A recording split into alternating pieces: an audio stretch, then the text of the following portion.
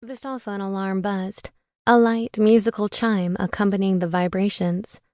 Felicity fumbled on the nightstand for the phone and silenced it. 6 a.m. 2.5 hours until her American colonial art paper was due. The urge to get up and get moving just wasn't there. The bed was warm, and she felt safe. The last thing she wanted to do was get up and think about a bunch of colonists and loyalists duking it out in the 1700s and how that had affected painting styles in colonial America. Right now, she wanted to stay where she was, cocooned in heat, and drift back to that pleasant place between being awake and dreaming. It was then she noticed the long, muscled arm curled around her waist, tucking her back against a hard, warm body.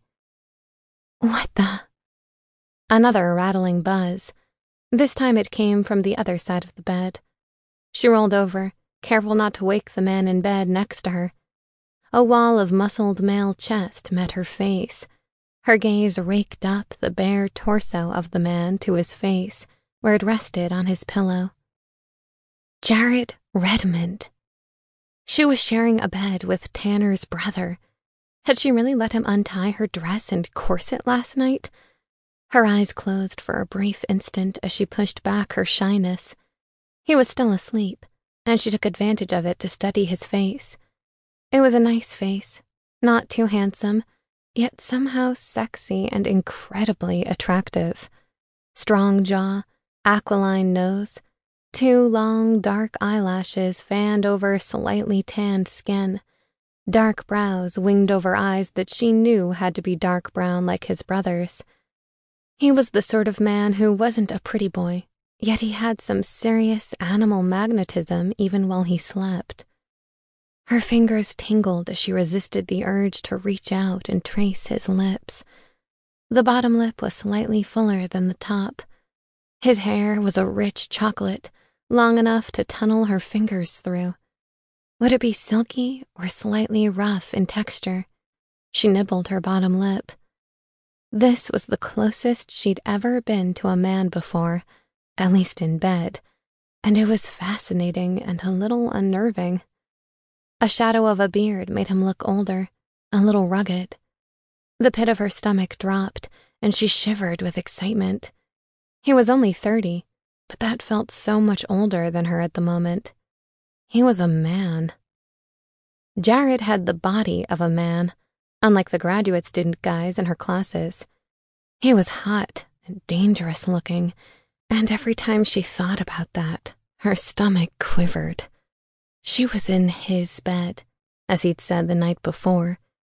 She'd been helpless to resist when he gently commanded her to undress with that deep baritone voice of his.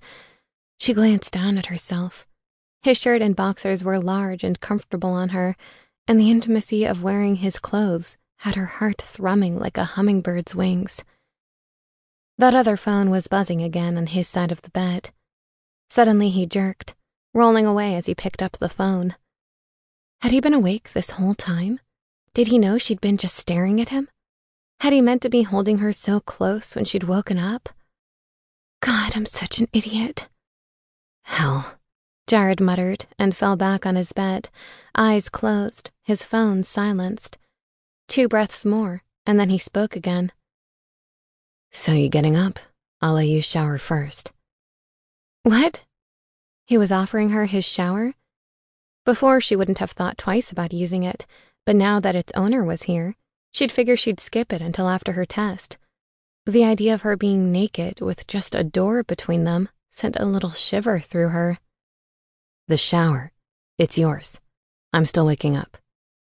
He twisted to face her, propping his head on his hand to stare at her.